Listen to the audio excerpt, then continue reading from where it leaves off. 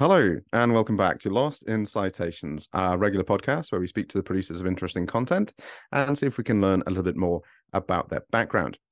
Joining us today is Scott Aubrey, who is an assistant professor at the Chinese University of Hong Kong. Very nice to speak to you today, Scott. Very nice to see you or virtually meet you again, Chris. We worked together at Ritsumeikan APU. How long ago was that? We must be on about 15 years now.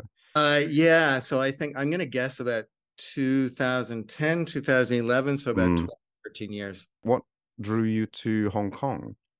Okay, yeah, good question. After I graduated, after I got my PhD, I started working at Kansai University.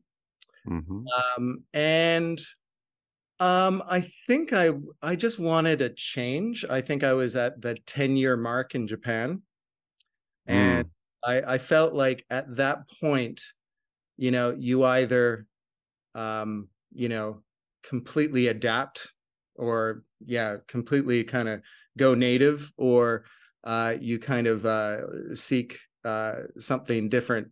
And I just thought, now, I'm sensing judgment from you at this point because when I've been no, no, no, no. I recently passed my 22-year anniversary in Japan, and 10 after 10 years I was moving from APU to Fukuoka. So Right, yeah, and I think like I thought to myself, well, I've recently graduated from a PhD program, so if I'm going to make a major change to a new university, to a new country, now is the time.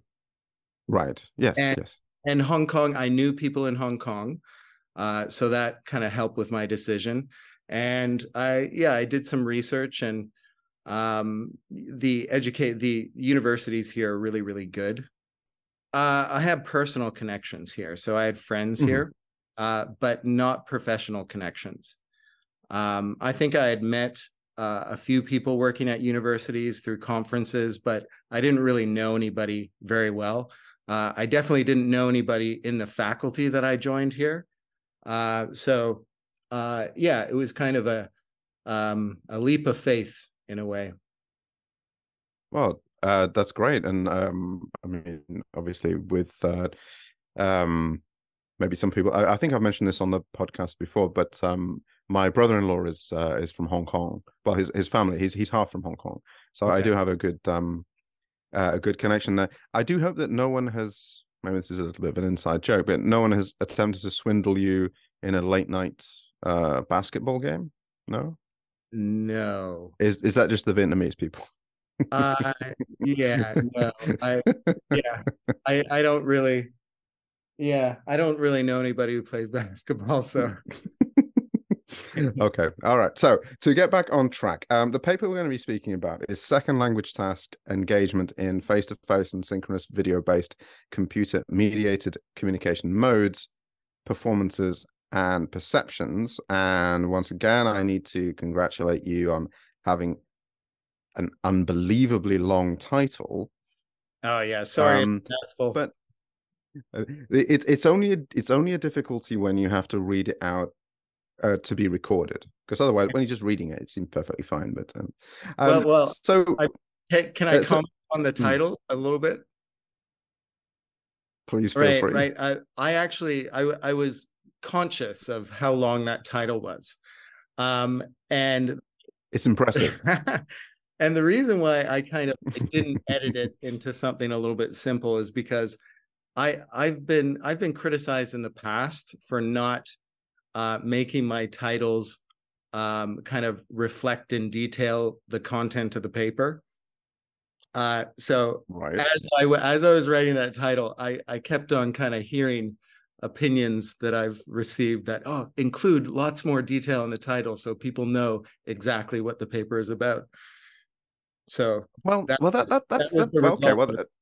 all right. Well, sub question, and the people who are listening, I don't think we're going to get to a conclusion on this, but do you think that titles should you know, tip the hat to exactly what you're doing in it? Should it give a lot away? Because that title, I mean, this is not a criticism. I mean, it's a very informative title, but that title is getting into the area of sciences. So if you look at like biology, chemistry, physics, mathematics, like they try and put as much information in the title as possible, and essentially the abstract of the paper is not necessary. I never thought that was the case in linguistics, because people in humanities kind of like, I don't know, we've read too much C.S. Lewis or something like that, but we like to be teased.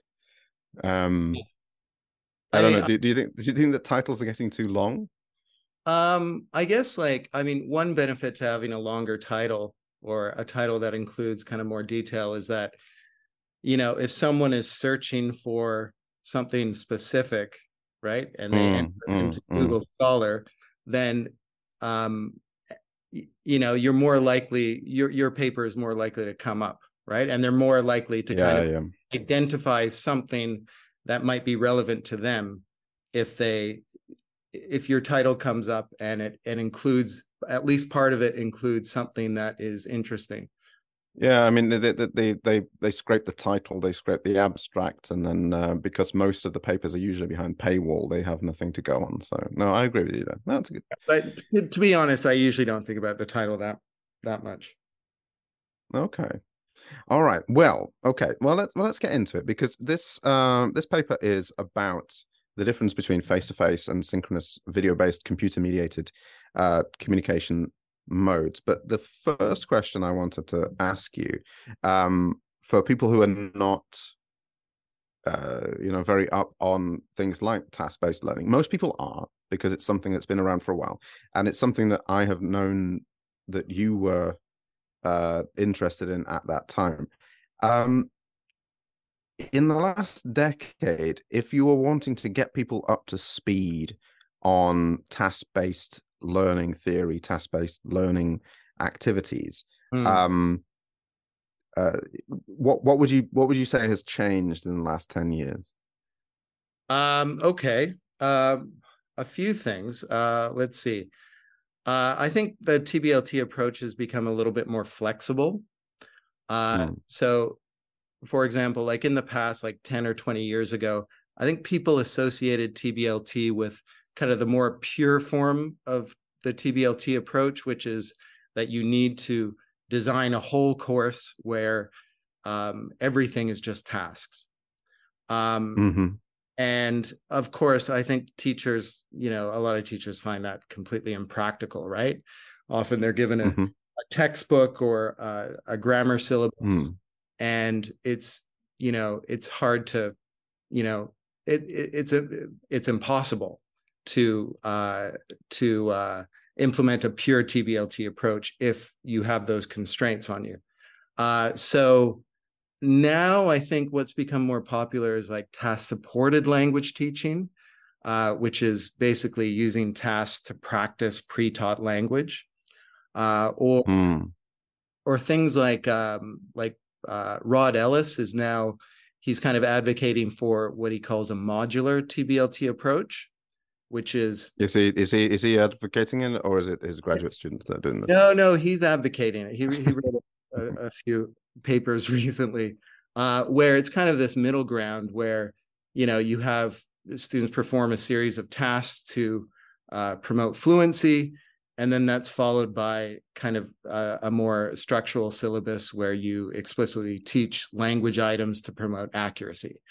So I think people are seeing TBLT and tasks as kind of useful in different learning contexts.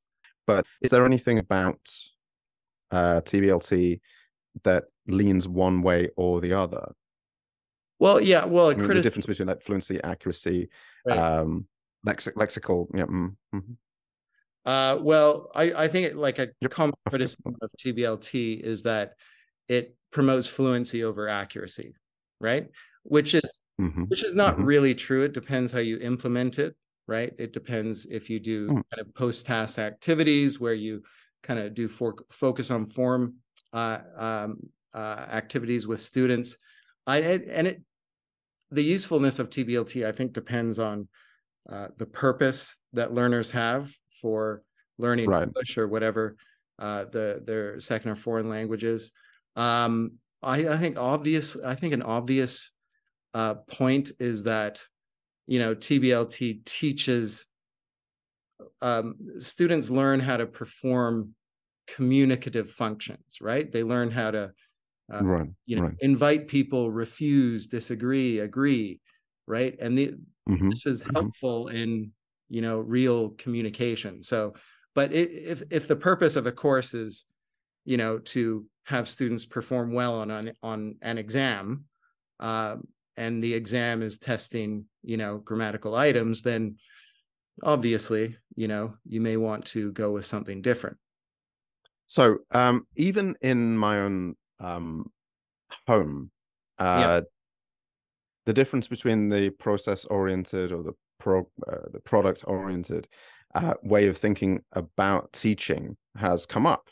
So if there's an exam that's coming up, then obviously that's the product. But if there is a longer term goal, then process is better.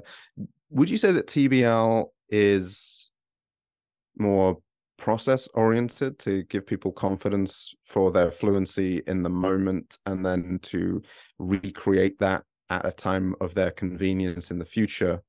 Or do you think that it actually helps them in high stakes testing and if they're going to go for an IELTS or a TOEFL IBT, that they are required to produce certain language functions? I mean, how do you see that task-based learning connects with the wider language function, both in universities and in language testing and things like that? Right. I mean, honestly, this is something I don't really think about too much. But I would say it is a process-oriented approach, and you can learn. You can learn vocabulary. You can learn specific grammatical items through certain tasks. Like, for example, there's something called focus tasks, which are designed to elicit students' production of certain grammatical points, right? And then there's, like students, there are learning opportunities that arise during task performances where, students give feedback and they learn from each other. So, but yeah, it's a process-oriented approach, but if your goal is just to perform well on a grammar test, then there are probably more efficient ways of learning. The reason I bring it up is that the people who listen to this podcast, that they're not, they have different educational backgrounds and things like that. So just to try and orient people towards what task-based learning is, right, and how it works, and the things that it's good for, and some of the things that it might be not quite work best for. I mean, personally, I don't really advocate for a particular approach, but I think most teachers would agree that providing students at sometimes in their classes during a lesson, or perhaps every other lesson, some opportunity for students to actually use the language in a meaningful way, like that is something that most teachers want to do, whether it's a discussion or whether it's a presentation. And most task-based language teaching research is simply providing advice for teachers who want to carefully design and carefully implement tasks to optimize learners' performance.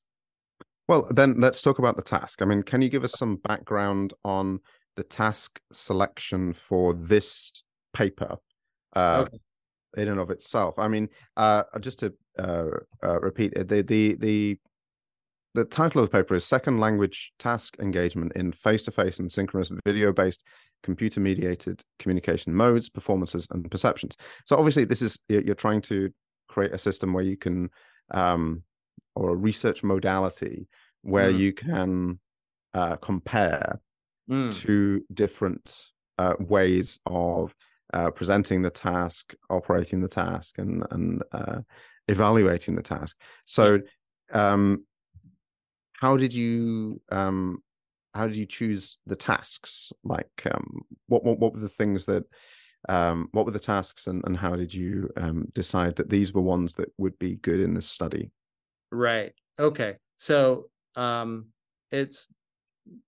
should probably make clear that this is a classroom-based study. So I actually didn't want to impose too much on the instruction. Right. So actually the co-author of this paper is the teacher of the class.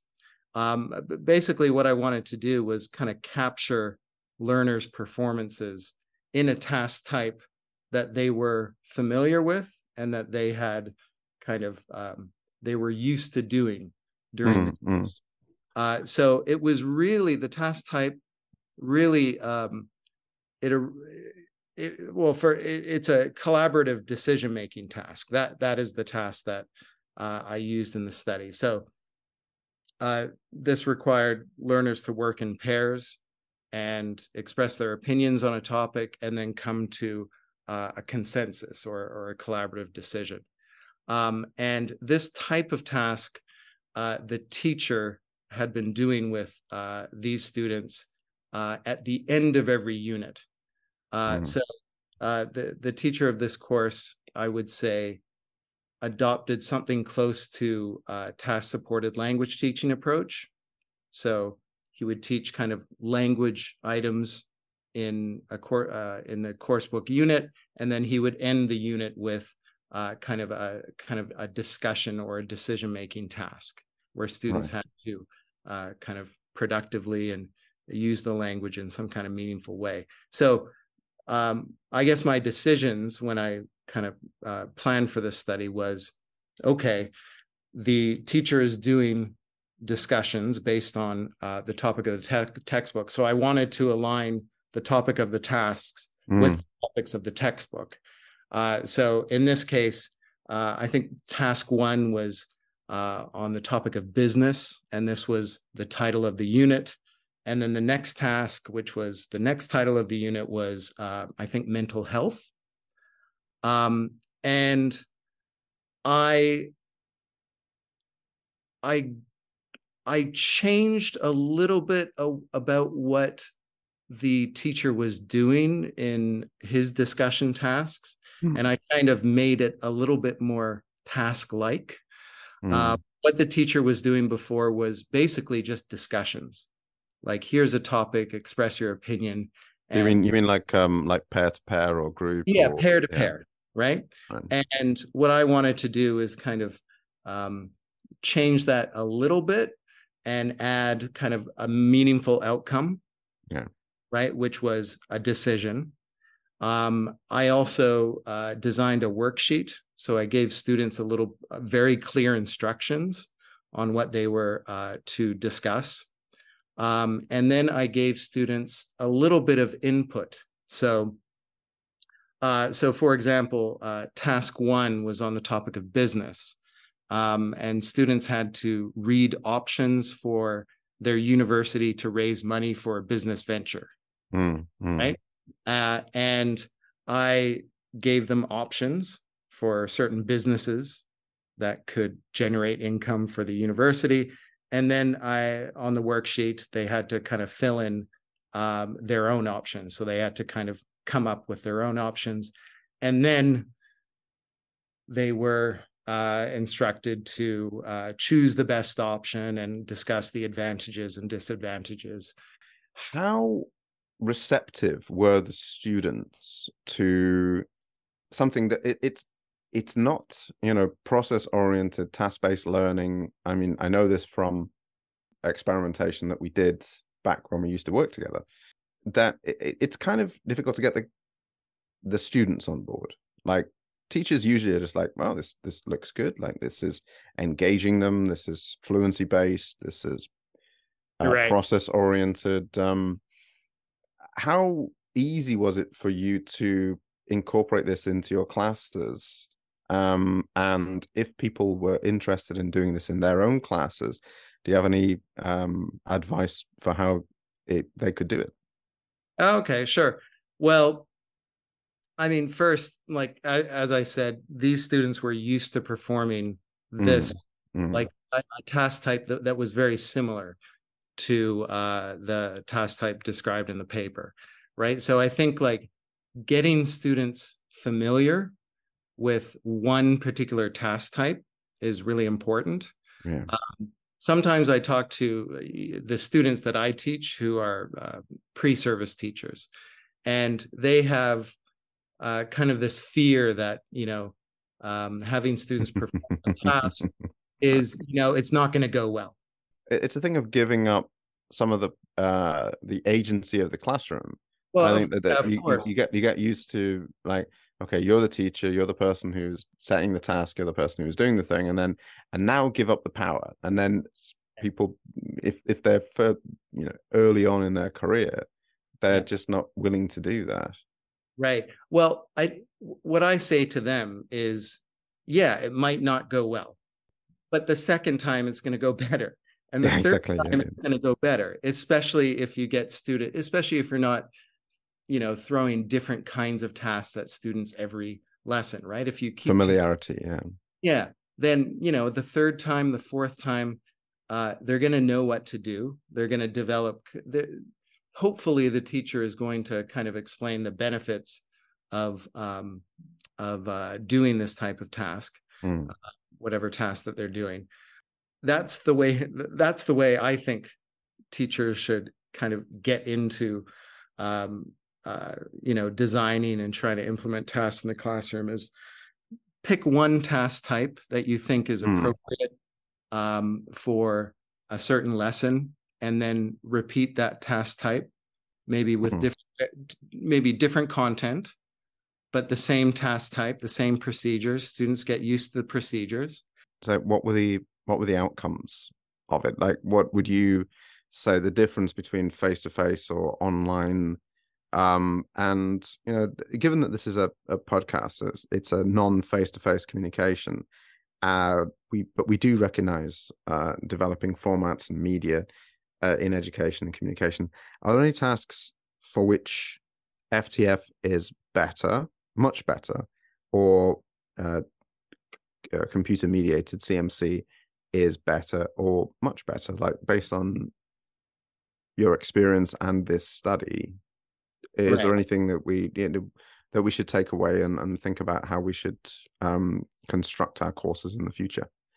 I think like any kind of interactive activity, any kind of task where it involves like students in pairs or students in groups, and they're trying to transmit information between each other. I think face to face is Mm. going to almost always be better because first of all, we're going to pick up kind of nonverbal cues because you're in the physical presence of someone, and then also I think being in the physical presence of another person, you're a little bit more emotionally invested in the activity. Right.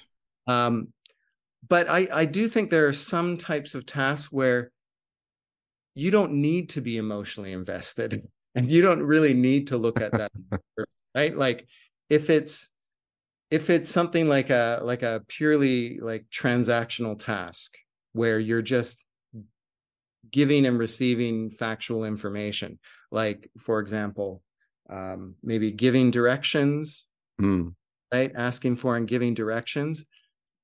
I don't think you're emotionally, anyone's really emotionally invested in that, because That's a really important point because oftentimes we don't realize how many interactions that we have in our life have no emotional content right. in them, and And it's purely transactional, as you say.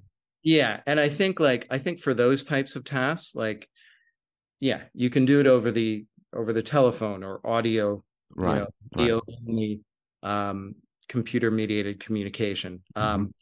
But I think whenever it's a requirement where students have to generate their own content, Mm. right, and their own opinions on something, then kind of emotions are at stake, And if you start agreeing and disagreeing with each other, then, there's this requirement to kind of show empathy. And it's really important to have like visual cues.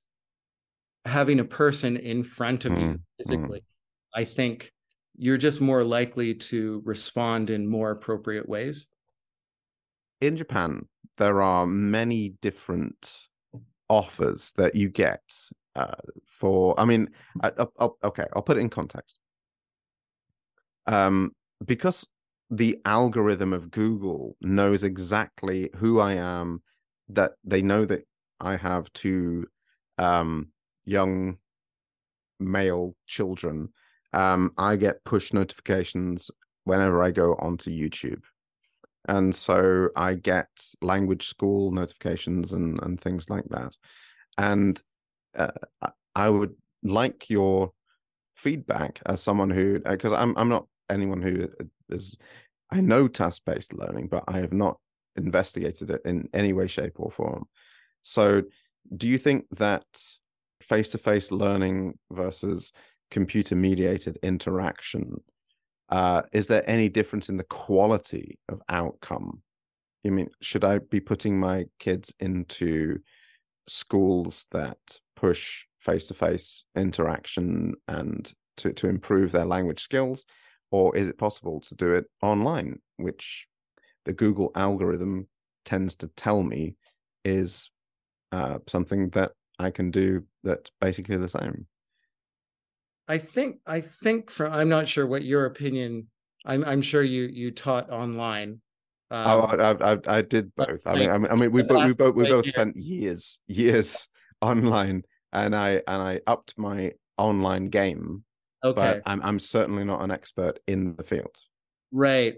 But I before I even did any research into kind of online communication in the classroom, my just from my experience during COVID, where I had to teach using Zoom, Mm.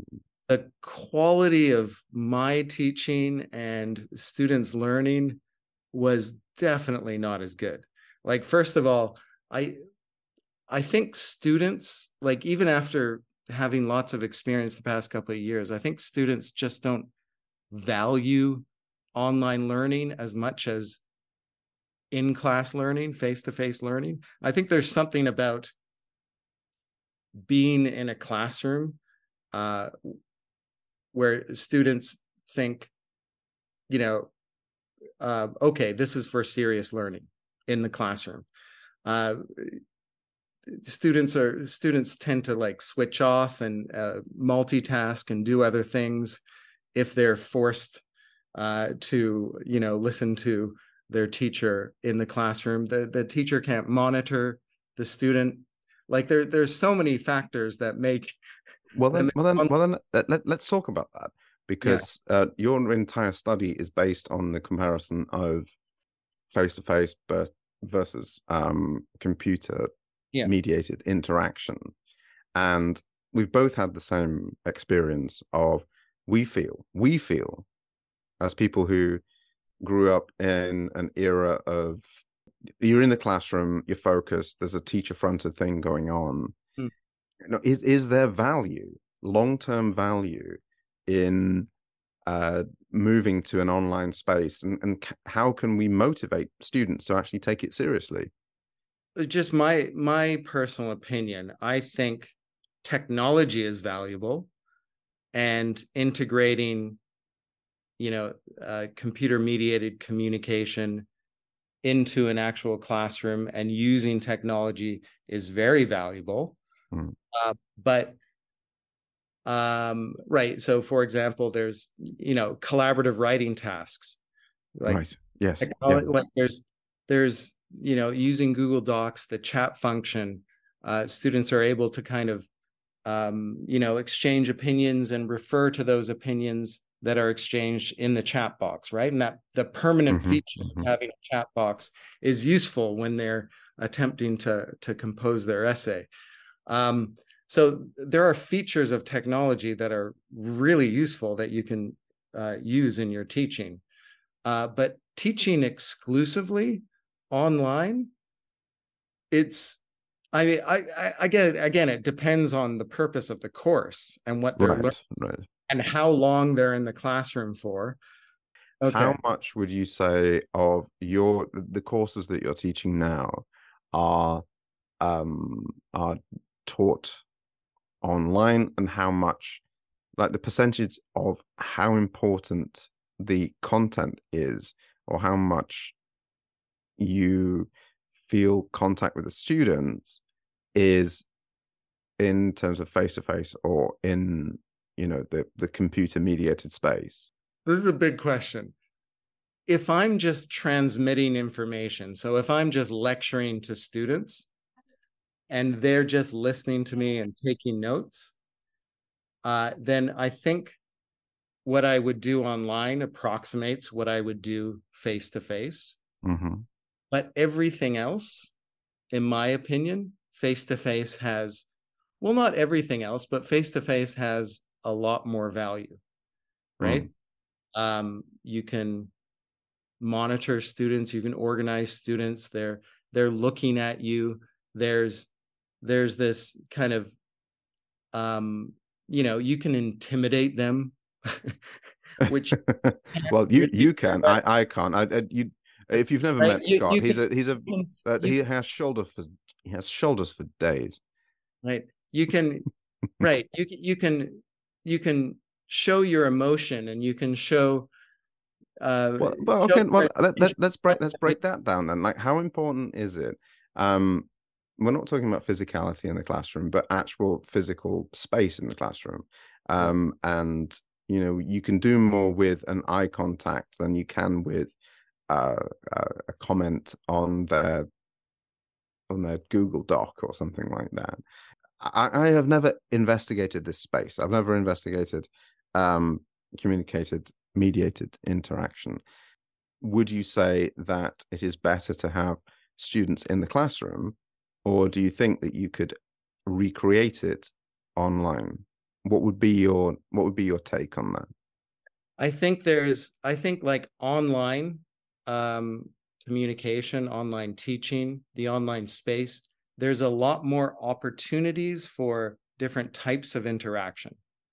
So it's a matter of like face-to-face if you're trying to replicate face-to-face instruction online, then I think you're going to fail, right? Or at best, you're going to maybe approximate that, right? If you have cooperative students, if you are very, very organized, and it depends what you do in the classroom as well, in the face-to-face classroom. But I think like there are other opportunities, like if you want to engage students in like different ways of communicating, right? If you want to get them to, I don't know, search online and, multitask, there's, different ways that students can communicate with each other. There's different ways that you can communicate with the student using online platforms, right?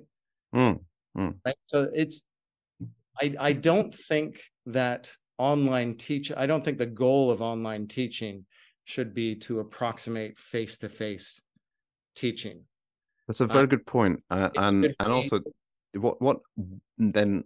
Okay, if I can use this as a final question, then where is the balance between face-to-face and computer-mediated interaction?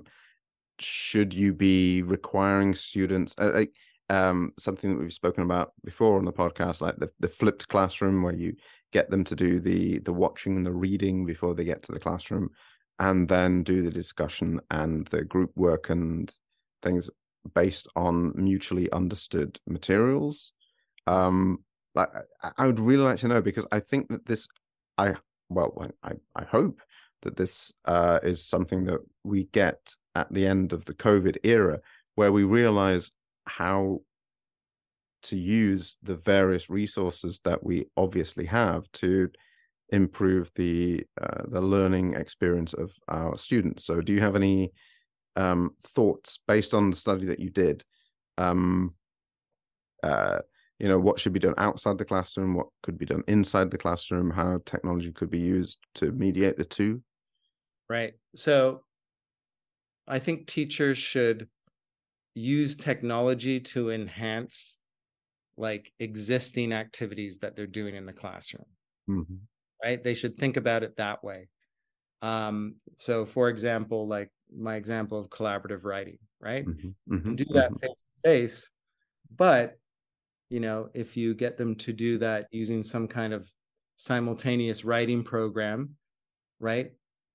This can maybe make the activity more efficient. They can, there's other learning opportunities if you use technology in the right way in that type of activity, right? I Right.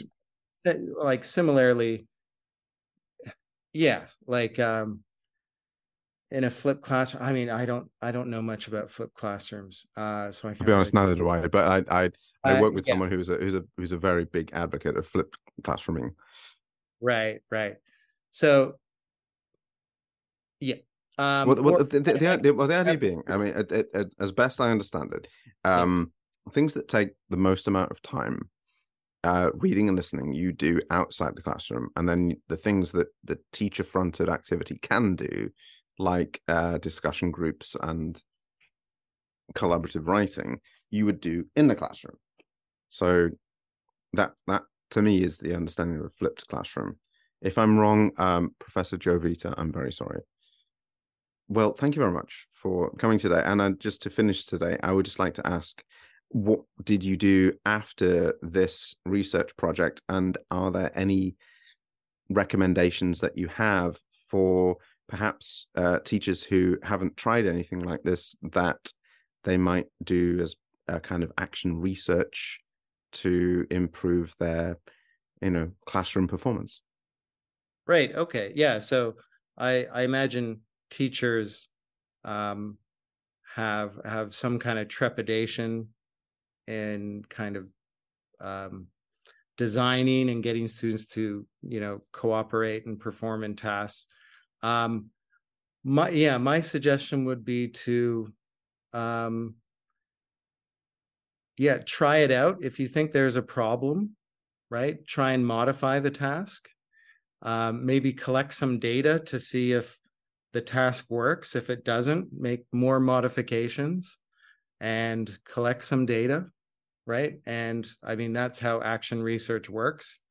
And I think, with trying to use tasks in the classroom, it's just a matter of kind of choosing the right ones, adapting it to fit the material, and having learners kind of get used to this new approach.